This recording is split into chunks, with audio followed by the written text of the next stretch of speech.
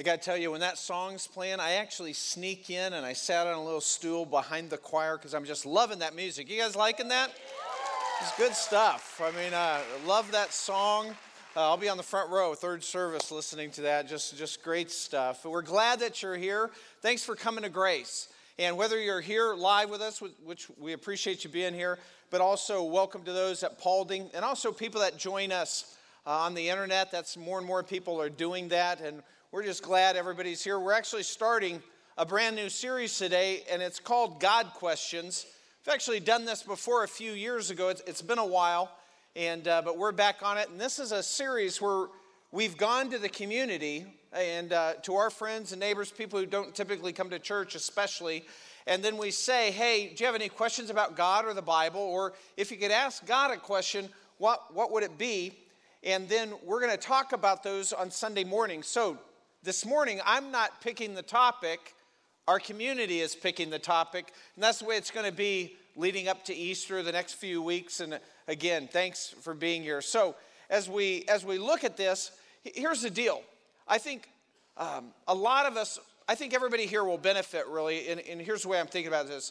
Whether you're here and you're an atheist or agnostic, I think it'd be good to hear these evidences and some of these questions that you might have answered. But if you're here as a follower of Christ, I think it's very good for you too, because it's a good exercise for us to go through and just rethink all these questions that people in our community have in our culture and realize, you know, some of the best ways are just that we have responses for that and be able to engage people with truth. Good stuff. As a matter of fact, there's a passage in the Bible, one of my favorites, in 1 Peter 3:15, and here's what it says. But sanctify Christ as Lord in your hearts, always being ready to make a defense to everyone who asks you to give an account for the hope that's in you. Yet do this with gentleness and respect or reverence. So this is for us. We want to be able to give an answer to people who ask us about the hope that we have. And so this is all part of that. So if you're new to Grace, we hope, first of all, that you'll just relax and maybe you got some coffee or some tea. We're glad that you're with us. Thanks for being here again. And then we hope as we talk about these questions, which today we're going to hit on some questions that have to do with the existence of God. Some kind of detailed questions about the Bible. We'll probably deal with some more Bible questions later, maybe as a bigger topic. And then also kind of some questions that have to do with, hey, what's a perspective on what's going on, how this stuff relates to us. So we're going to get started. Here's the first question, and it goes like this. Why doesn't God leave any evidence? There are billions of cold-hearted people who will go to hell only because they are critical thinkers and they base their beliefs on evidence. Okay, and so the person writing this, who may be here this morning, first of all, we would say we really believe that there are many evidences for God. So I just want to mention a couple of these, but I got to tell you, I could talk for hours on evidences for God, and maybe later in the series we'll mention a few more, but just to kind of give you a flavor of this, I'd like to start out. And first of all, and again, this is science leading us to this evidence. And the first example would be the universe. For years and years, scientists thought that the universe was infinite and time was infinite both ways. And then there was a famous astronomer named Erwin Hubble. And Erwin Hubble discovered something called redshift, which is a phenomenon that when objects move away from us, their light wave lengths lengthened and become a lower frequency. And because of this, there is a red shift. And then just the opposite for objects moving to us, it's blue shift. But as an astronomer, and by the way, Erwin Hubble, he's who they named the Hubble telescope. You heard of that, right? It's who that's named after. So he realized he found this phenomenon. Well, because of that, that changed scientific thinking. All of a sudden, the scientists realize that there's proof that the universe is expanding over time. Well, if you just reverse that, that means in time past, if we went backwards in time, the universe would be shrinking. And all of a sudden they realized two things. One is that time is not infinite in the past. There was a starting point. And two, that whatever started it came from nothing. Those were the logical implications that scientists believe because of the discovery of redshift. We know that the universe is expanding. So let's just talk about these two things that now science is saying are facts. First of all, finite time. Finite time. See, it used to be that scientists thought finite time, it just went, just like it's going in the future, it just always existed and always went kind of backwards. And I'll get to that in a moment. The other thing that I want to talk about is that everything was created from nothing. That's where we get the Big Bang Theory. Scientists now, there's a resurgence of the Big Bang Theory because of the implications of redshift, which means the universe is expanding. So you bring that all down, and then you have a Big Bang. The implications, again, finite time in the past, and then something happened from nothing. So, interestingly enough, so now scientists believe, wow, bang, nothing, and then poof, everything kind of happened. 3,500 years ago, 3,500 years ago, there was a group of people on the planet who said this very thing. You see, there's all these cultures over the last 3,000 or 4,000 years, all kinds of cultures that believe in God and gods and all this stuff. But there was one culture that said, one group of people that said, hey, there is a God who created everything from nothing. And that was the Hebrew people. And they got that, and that's what's recorded for us in the Old Testament. And if you were to ask them, well, where'd you get that from? Because we just found out that's true. They would say, we got that from God. God told us. So that is the whole issue of everything coming from one point, which now scientists believe that's the way that happened. Now, the other thing is finite time. That there wasn't just time. See, as we look at the universe existing, there's all these things that have to happen perfectly, which I'll talk about in a minute. And all scientists agreed, the chances of all that happening, they're just minute. And so to solve that probability problem, they just said, well, there's infinite time in the past. So eventually, if you have infinite time, anything can happen, even no matter how improbable statistically it could possibly be, you create the possibility. My wife and my youngest daughter have been in the habit for the last couple of months of playing Yahtzee. How many play Yahtzee? You know, it's a dice game, which is kind of like playing poker with dice. But anyway, it's like you roll these 5 dice, and then you try to get these categories that are on the score sheet, and you get 3 rolls. You roll once, and you can take the ones you don't like away and roll them again, and you get to do that one more time. And so we're playing this game, and we had kind of a running thing where we're just doing it a lot of our evenings, just playing 2 or 3 games. And we were doing that. One time we're sitting down, Chris and I are sitting at the table with my wife Pam, and she rolls a Yahtzee first roll. She didn't even need the 2 other rolls. And it was like, whoa, Yahtzee first time, all 5 dice the same. And so that was the best thing on the scorecard. The very next time her turn came around to her, 1 roll, she rolled a large straight. She didn't even need her other 2 rolls. It was Yahtzee. Then the next time she touched the dice, a large straight. Those are the 2 best things on the Yahtzee scorecard. Now, and then, she probably won, but that didn't happen anymore. But let's just say she kept doing that. And every time she rolled the dice on 1 roll, without even using her other 2 rolls, the dice came up to be the next best thing on her scorecard until the game was over. She had a perfect Yahtzee game. All right, can you envision that? And let's say we play 3 games an evening, and she did it all 3 games. So she's only rolling 1 roll a turn, And every time her one roll is the best thing she could possibly get on the scorecard.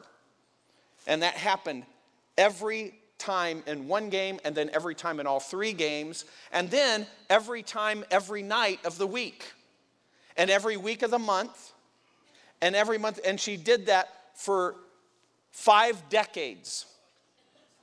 Okay? Now, I got to tell you, if that just happened at one game, if not just 2 rolls were like that, but every roll, I'd be looking around for like the hidden camera, like what's going on here?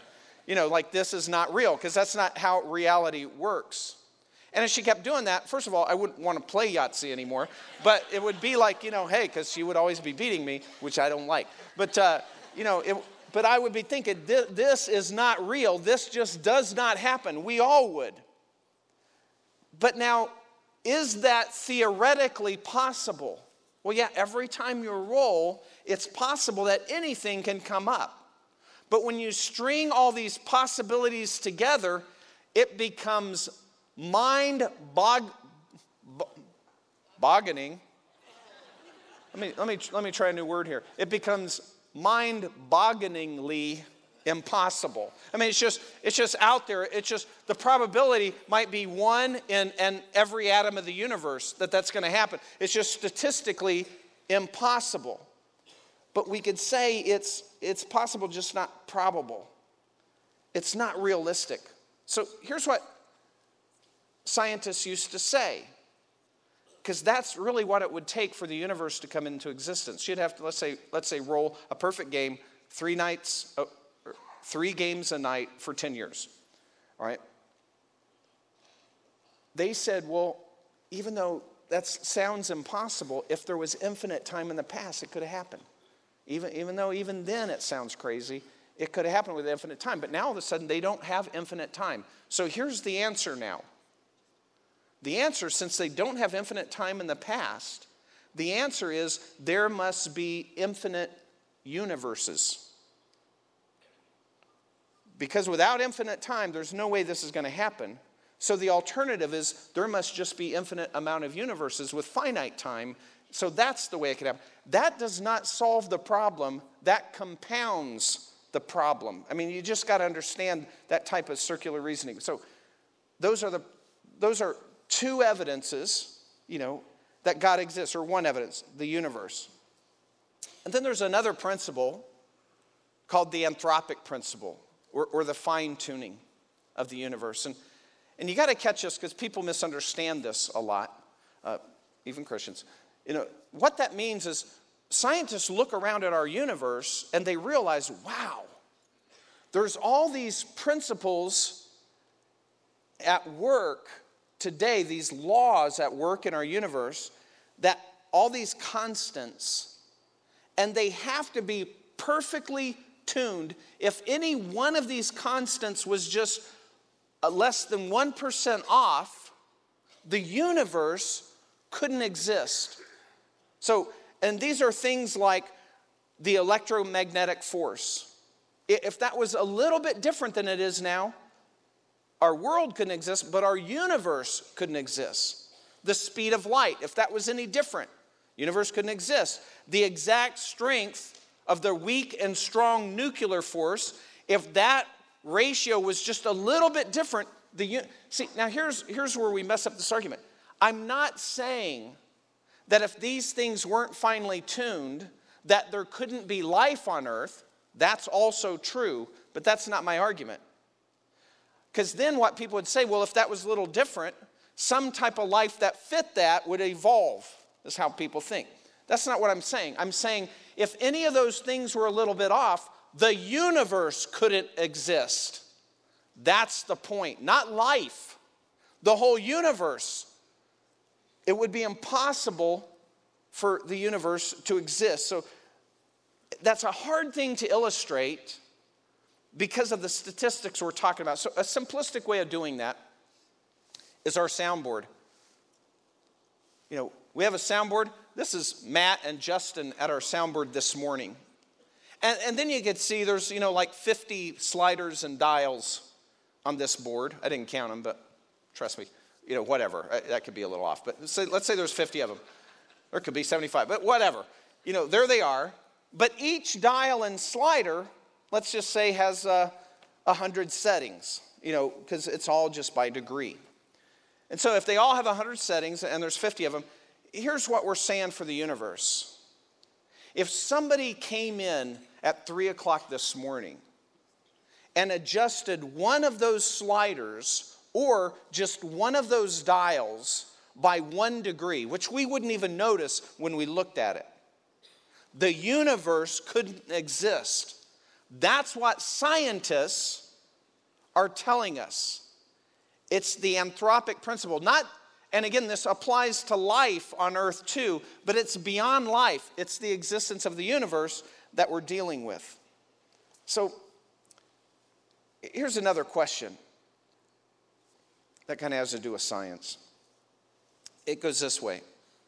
How can you disprove science when science is constantly beating out religion? Which is kind of an interesting way to put that. How can you disprove science when science is constantly beating out religion? How can you prove that God exists?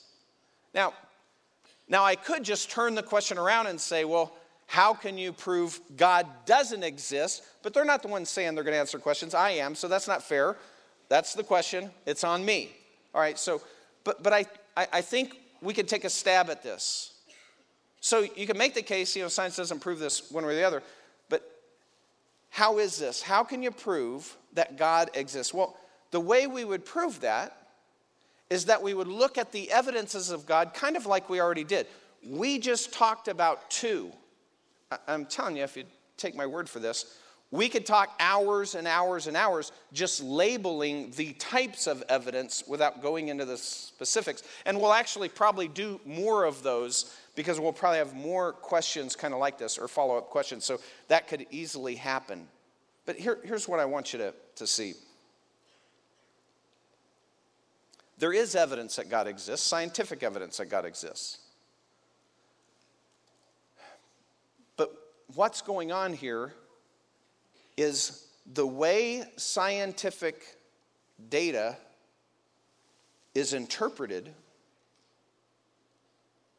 all depends on the presuppositions of the scientists.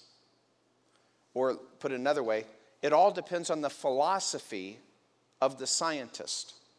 And there are basically 2 philosophies. One philosophy is naturalism.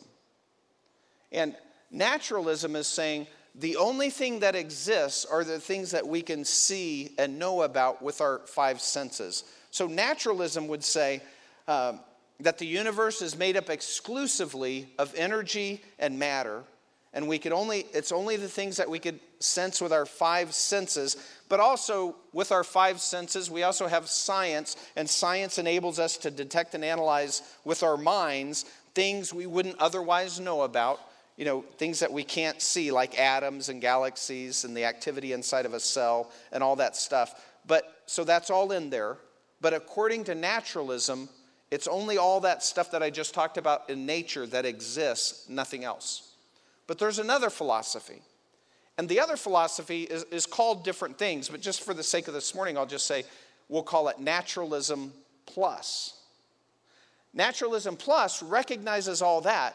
But naturalism plus says we are not ruling out that there might be something in the universe besides the things that we can actually experience with our 5 senses. We're not necessarily saying that more does exist. We're saying we cannot just rule that out for no reason. So naturalism plus there might be more than what we experience and can know about with our 5 senses.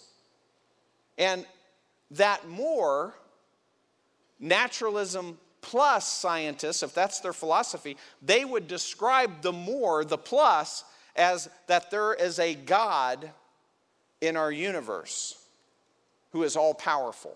That's just the far majority of them. Naturalism plus philosophy would say that. So what I want to say here is that the division is not between science and faith. Science doesn't disprove God. Faith doesn't disprove science. There's nothing in our faith that says science is bad, and there's nothing in science that says God doesn't exist. There's no division there, and people frame it like there's a huge gap here between science and faith. No, the gap is between the philosophies, the two competing philosophies that you have when you interpret the scientific data. It's all the presupposition. The divide is, are you going to be naturalism, which means no matter what data comes in, my presupposition, my philosophy is there can't possibly be anything outside of nature to explain this. And then I start figuring it out from there. Or naturalism plus, another guy, a scientist, he's looking at the very same data and he's saying, yeah, I get that. But I'm also realizing that it's possible that there could be another explanation that doesn't fit into naturalism. I will take the explanation that fits the evidence the best without ruling one out before I see it. Do you guys see the difference there? That's the divide. Do you guys see the difference there? Yeah, I'm still a little disappointed. But anyway, I'm just saying, do you see the difference? But, that's the difference. That's the divide, not between science and faith. God, by the way, and this is everywhere. One time, to illustrate this, I don't know if you guys remember this, I had a paint shaker and I had an empty paint can, and I had parts of a cell phone, all the parts, and I put it into the paint can. Anybody remember this? And then during the whole talk, the paint can was being shaken, and just shaken and shaken for the, 35 minutes or whatever, probably 45 minutes that I talked. So that was happening. And nobody was surprised when I opened up the can that the cell phone wasn't put back together. Why? Because that never happens. Order never comes from chaos. Design never comes from chaos. Order can never come from an explosion like the Big Bang. We don't see that principle ever operating anywhere. But naturalism only will use that as the explanation because they've ruled out any other explanations. That's what I'm saying. You just got to follow that. The cell phone's in your pocket. We don't see that without realizing there was a designer that made this. We don't look at a building without the implication that there was a builder or an architect. It's the same thing. It's like our set. We have a new set. No, not one of you came in and saw this new set and thought maybe somebody left a door open and the wind came in here and sort of shifted things around, and we came in and go, well, this kind of works for us and we'll just go with it. Nobody's thinking that because order never comes from chaos. Of course, some people will say, get fancy on me, So some people will say, it can do more than we think. Some people will say, well, that's different, Kevin. That's electronics. That's right, that have been designed and built by somebody and then put up to make a pattern. That's what we're saying. We all know there was a designer. And you think that's complicated? Just these lights? You could take every piece of equipment on this entire platform, and it is not as complicated as your hand in front of your face. Do we understand that? And how do we know that it's not as complicated as our hand? Because science tells us that. We can make this stuff. We cannot create a hand that can do everything a human hand could do. Not only attached to a brain, but can heal itself, can reproduce. We can't make a hand. We can't create life. This is way more complicated. And the more we find out about science, it's more complicated than we thought. DNA, way more information in there than we ever thought.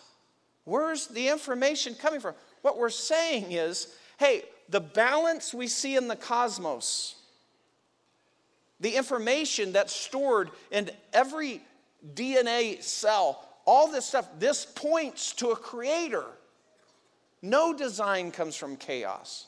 The evidence is there. Now, that's also what the Bible says, by the way. There's a passage in Romans 1 beginning of verse 18. I'll just read it for you, make this case. It's just the Bible's tracking here with this. For the wrath of God is revealed from heaven against all ungodliness and unrighteousness of men who suppress the truth and unrighteousness. So we might want to ask, what's that talking about? He says, because that which is known about God is evident within them, for God made it evident to them. For since the creation of the world, his invisible attributes, his eternal power and divine nature, have been clearly seen, being understood through what has been made, so that they are without excuse. He's saying, none of us have an excuse to deny God just by looking around in nature. For even though they knew God, they did not honor him as God or give thanks. But they became futile in their speculations, and their foolish heart was darkened. Professing to be wise, they became fools. Hey, what's this saying? It's just saying that the Bible's telling us, look, you can know there's a God. You don't know a lot about God, but you can just know there is a God by looking around. That's basically what this is saying. So here's what I'm saying. There's evidence for God, and as you keep studying and looking at all the evidences for God, the accumulative weight, we've only talked about two, the accumulative weight of all the evidences of God, or just more of the evidences, you don't even know all of them. I'm saying, as you study this, before you even get to the end of the evidences of God, the accumulative weight of the evidence of God is convincing to the rational mind. That's what I'm saying. It becomes convincing as you stack them all up. So here's what I'm saying. The theory that there is a God who made everything in the world that we see fits the evidence better than the theory that there is no God as we look at the evidence all around us. Bold statement, that's what I'm clearly saying, though. That's the whole point. Okay, here's another thing. So let's just kind of skip ahead, and we can get back to more of these arguments some other time, maybe, because there's a whole bunch of them. And there's internal and external ears. Anyway, let's just say, well, if there is a God who created us, or is responsible for everything we see, let's just say it that way, wouldn't it make sense that since he's God and got everything going, and we are thinking people that God's responsible for somehow, wouldn't it make sense that God, because he allowed us to be thinking people, wouldn't it make sense that he would reveal himself in a way that we can think about him and understand him? And the answer is, yeah, that makes a lot of sense.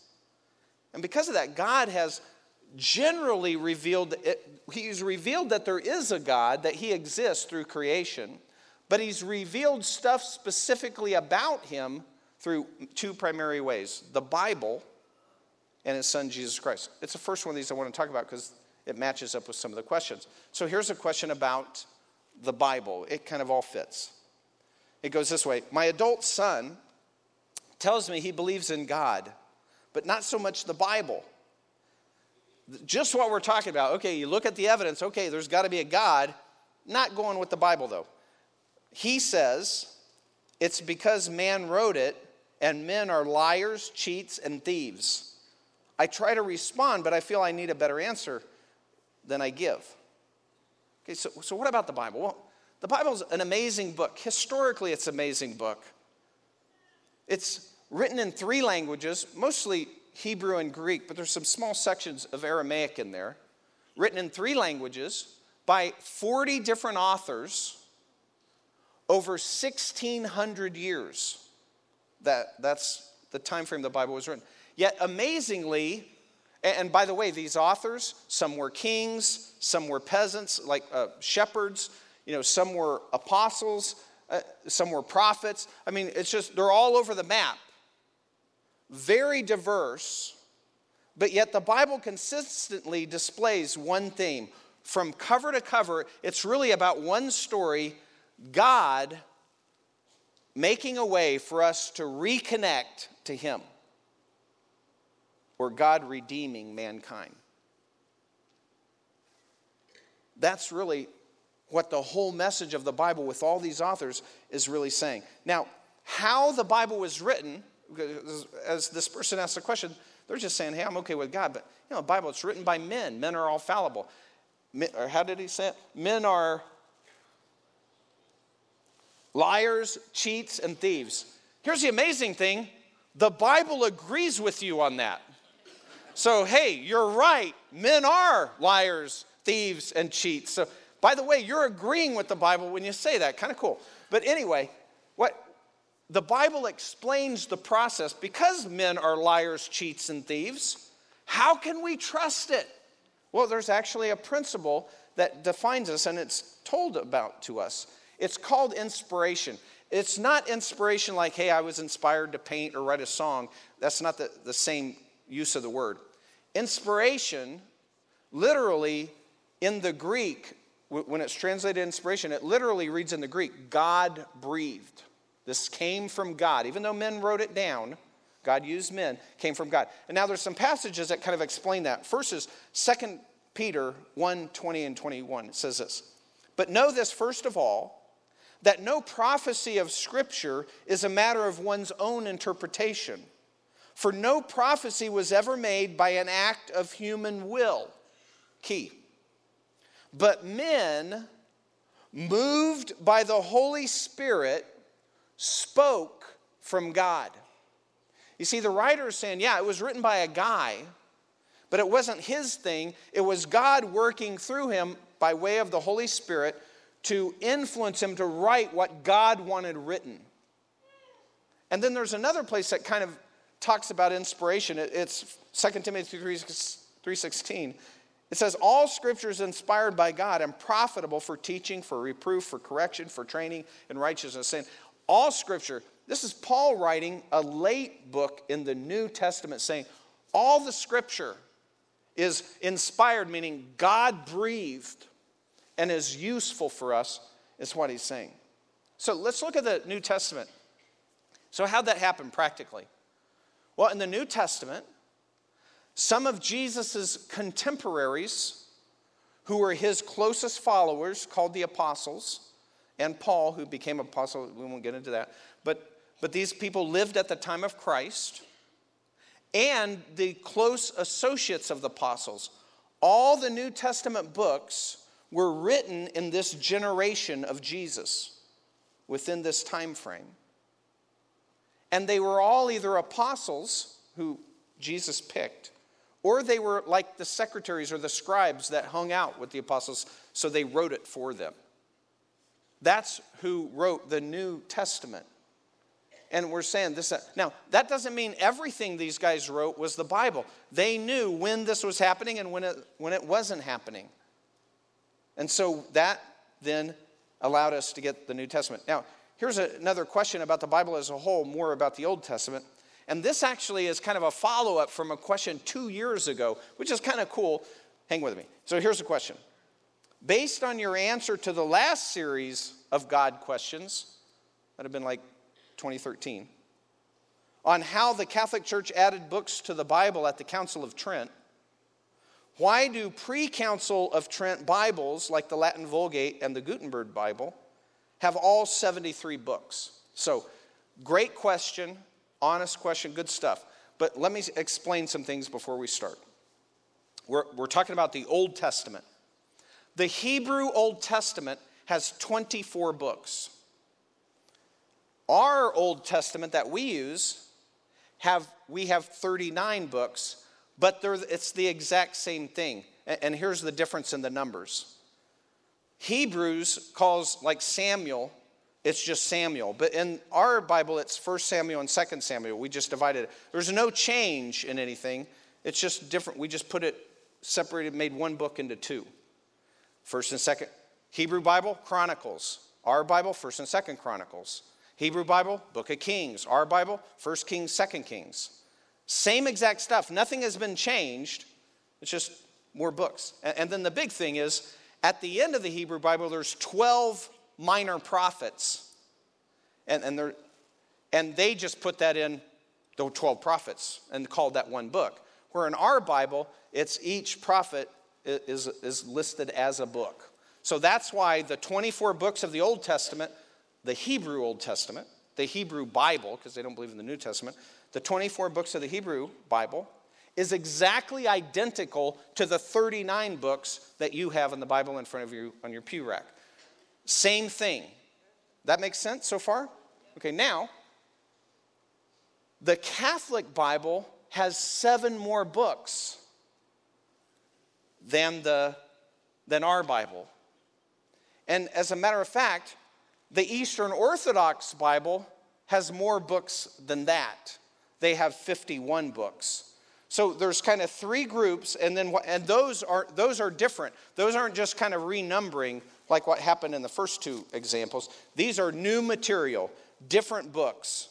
So you just got to get that. So Hebrew 24, ours 39, Catholics 46, Eastern Orthodox 51.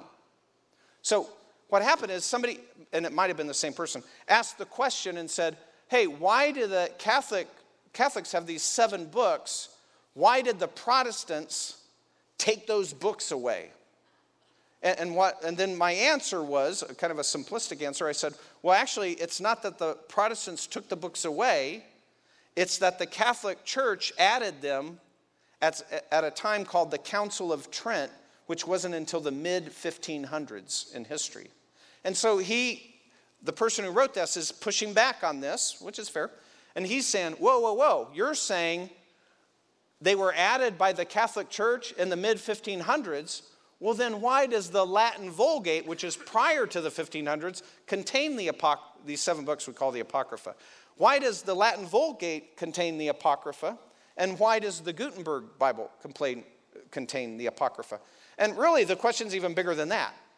Because a lot of us grew up reading the King James Bible. Is that true of anybody? And the King James Bible that was written in 1611 by Protestants had the Apocrypha in it. But here's what they did. The King James translators did not believe that the Apocrypha was really inspired part of the Bible. They just bound it with the Bible because they thought it was important historical Jewish literature. And so what they did is they had the Old Testament, same Old Testament we have. Then in between the Old and the New Testament, they stuck the Apocrypha, but then they wrote in there all the reasons that the Apocrypha, they did not consider the Word of God. So it was in the book, it was in their copy of the Bible, but they were explaining even why they put it in there and that they did not believe it was God's Word. Does that make sense? Apparently not so much. All right. No, do you understand where I'm at so far? Okay, so they're saying this doesn't, we're including it, but don't take this like you do the rest of the Bible. It's not as good. It's not really inspired. We don't think it belongs. And here are all the reasons, which were 7 or 10 reasons that they had for that. Reasons like no prophet wrote the Apocrypha is self-contradicting, Jesus referred to every section of the Old Testament, never the Apocrypha.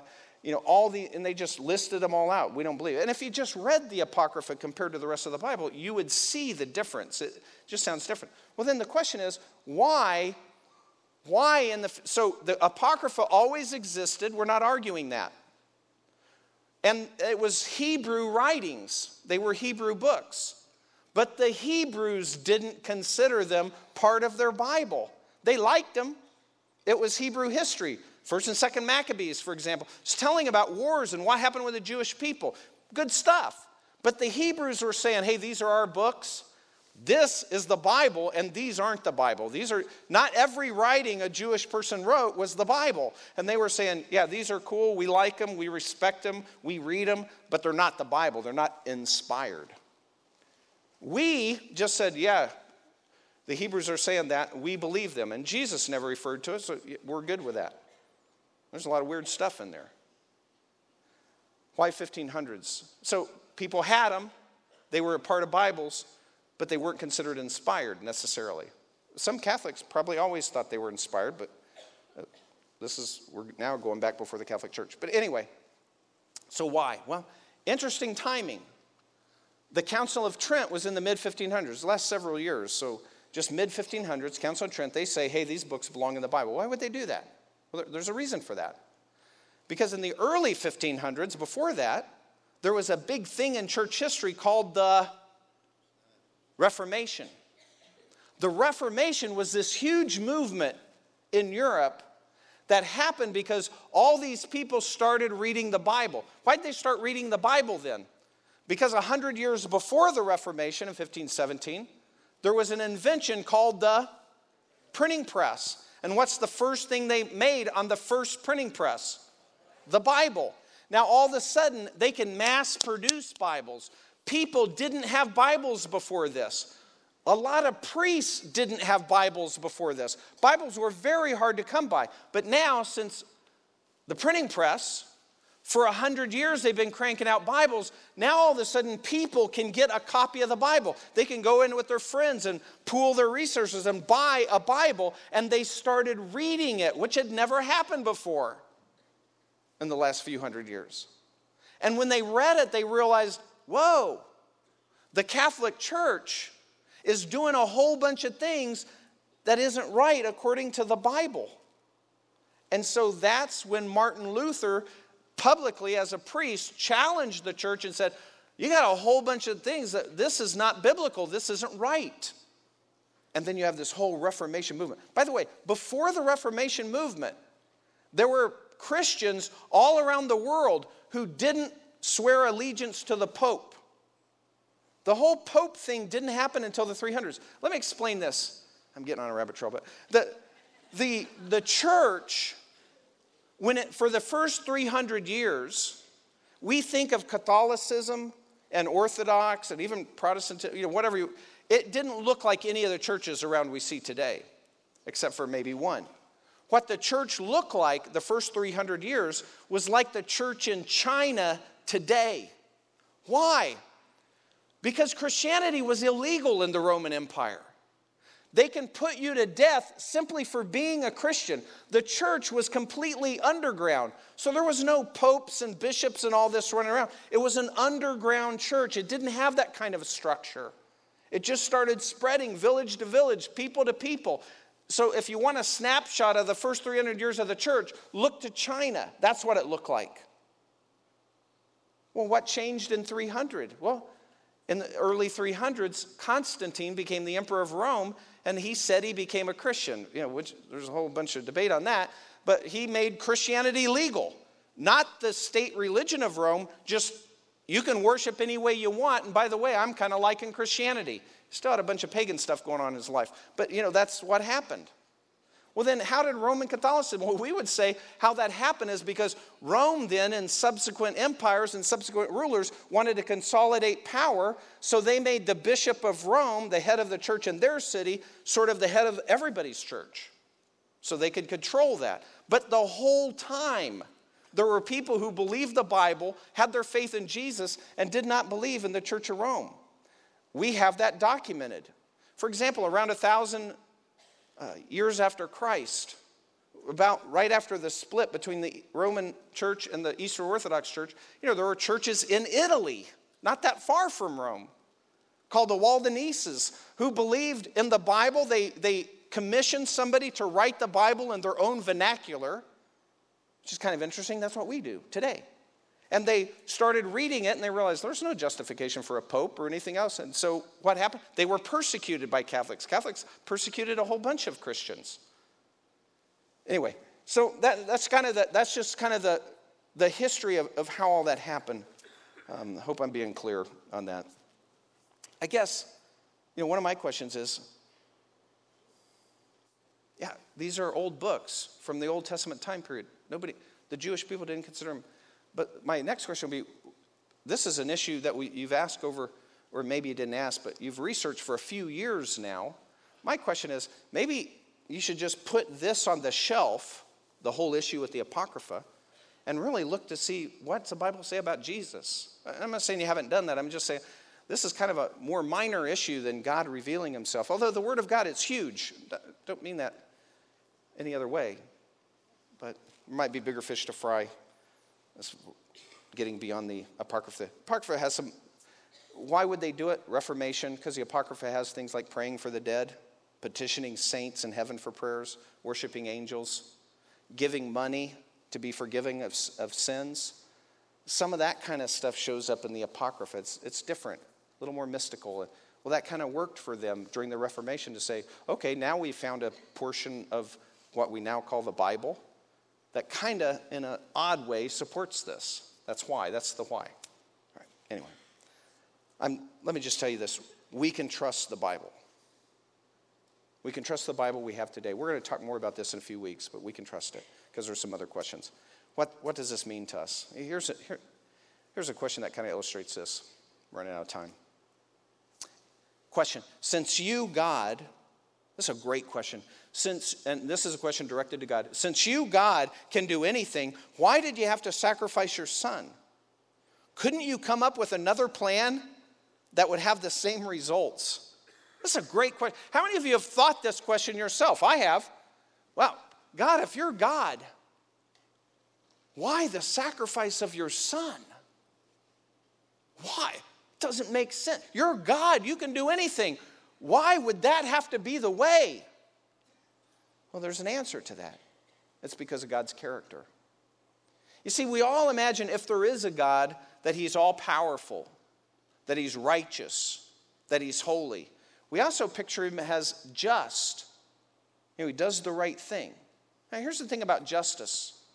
Justice means that when you do wrong, it's right to punish the wrong. Even we want justice, and we're not God. But if somebody kills my child, somebody comes in and murders my child because they're a terrorist or who knows what reason, and then we go to court to convict this person, and I show up because I'm interested, and the judge says, I didn't really know Kevin's kid, so don't worry about this one. Just don't do that anymore. What would I say? I'd be outraged, right? And so would you. And we would say, where is justice? Even we demand justice. What God is saying is he's given us this free will, but he's saying ultimately there will be justice.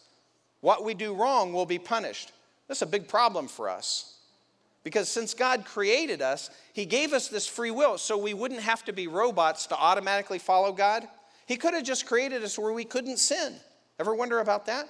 God, why not just create us where we couldn't do all this wrong stuff? It'd be so much easier. Because God didn't want little robots. He wanted somebody that he can actually have a real, honest relationship with. That required free will. Free will caused all of us to sin against him because we want to do our own thing. We want to be in control. So we've all sinned. We've all violated God's standard. You can look those standards up in whatever version of the Old Testament you have. They're all the same. The Ten Commandments would be an example of that. What's right and what's wrong. And this is big. We hear standards like, oh, you're not supposed to lie. Oh, man, well, I've gone about 6 hours without lying. I got this. I'm nailing it. No, that's not the standard. The standard is never in your entire life lie. If you do, you have to be punished. Never in your entire life ever not honor your parents. Whoa, that's a big standard. Not just you got it right this afternoon. Never, ever. Never commit adultery. And then Jesus comes along and says, well, really, the actual sin to that is lust in your heart. That's the sin, even before you commit adultery. So never lust. Never covet. Never take God's name in vain. Never stop making sure God is first in your life. We've all violated this. We're all in trouble. We all deserve punishment. It's right for us all to be punished for our sins. Not just the guy who wrote the question, me and him. We're in the exact same boat. We're in trouble. And then here's the thing. We think, well, we sinned. It's not that big of a deal because we keep comparing ourselves to other people. But we're all messed up, so we're comparing ourselves to the wrong standard. Who we should compare ourselves to is righteous and holy God.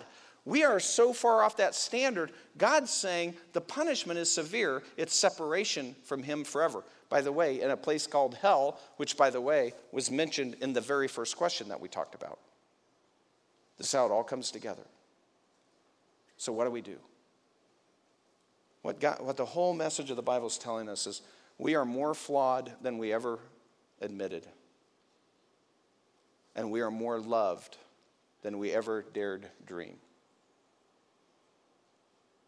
And when you come to a place to realize, maybe today, that you have violated God's laws, and that the right thing is for you to be punished. And that punishment is separation from God. That's what the Bible's saying. Well, what's the answer? The answer is God is not only just, he's not only righteous and holy, but he loves us. And so he made a way for us to get past the sin and have a relationship with him without violating his justice, his character.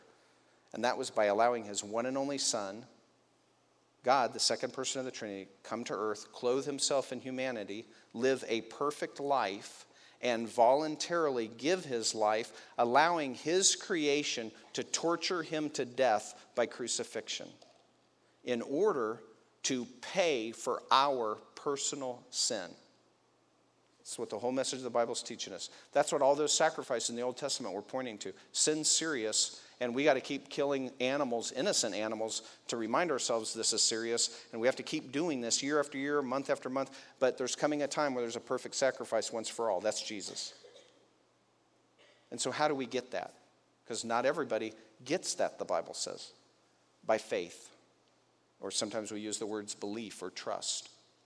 When we understand we're sinners and who Jesus is and what he did for us, and that he's offering us a way to be forgiven through his sacrifice, so we can be forgiven our sins, but the payment's been paid, justice has been satisfied through Jesus. It's the only way we could be made right to God. We can't do good things to make up for our bad things. We're supposed to do the good things. I can't get out of a parking ticket by saying, for the next 2 weeks, I'll park legally. No, that doesn't. You're supposed to park legally. That's the simple message of the gospel, the good news. So before we're going to close with a song, and they've been knocking it out of the park this morning, musically, and I want to give you an opportunity to respond to God in faith. It's basically, this is what this means. That you understand you're a sinner, that God loves you and Jesus died for you. And if you had placed your trust in Jesus alone, if you had turned from the way you're living your life and turned to Jesus, realizing there's no other way, it's called repentance, but turn to him and want to follow him and want to come to him asking him for forgiveness, he'll forgive you. And if you have your trust that Jesus is the only way and you're putting all your eggs in his basket, that's what it means to be a Christian. That's what it means to be saved. Not what church you go to, not how many times you've been baptized or whether you've been confirmed. That's not the deal. It's one heart sincerely to God. And I'd like everyone to bow your heads. And if you're kind of thinking, man, I'm tracking with you, and I think I'm ready to do this, I want to give you that opportunity. And if you're not there yet, keep coming and at least listen to this series. Just have an open mind just to see how good your system is holding up to what God has told us. So if you're ready to make this step, then I would invite you to pray this way. You could do it silently. I don't want to embarrass anybody. Just make this prayer. If it's sincere, only you and God know that, make it your prayer. And it would be something like this. You put it in your own words, and God knows your every thought, so you can do it silently. Something like this. Make this your prayer. Father in heaven, God, I recognize that I'm a sinner, and I actually deserve to be punished. But God, I also know that you love me. And because of that, you sent your son, Jesus, to take my punishment on himself. And because of that, that opens up a way, Lord, that if I put my faith or my belief or my trust in Jesus alone, and I ask you for forgiveness and ask you to come into my life, you will.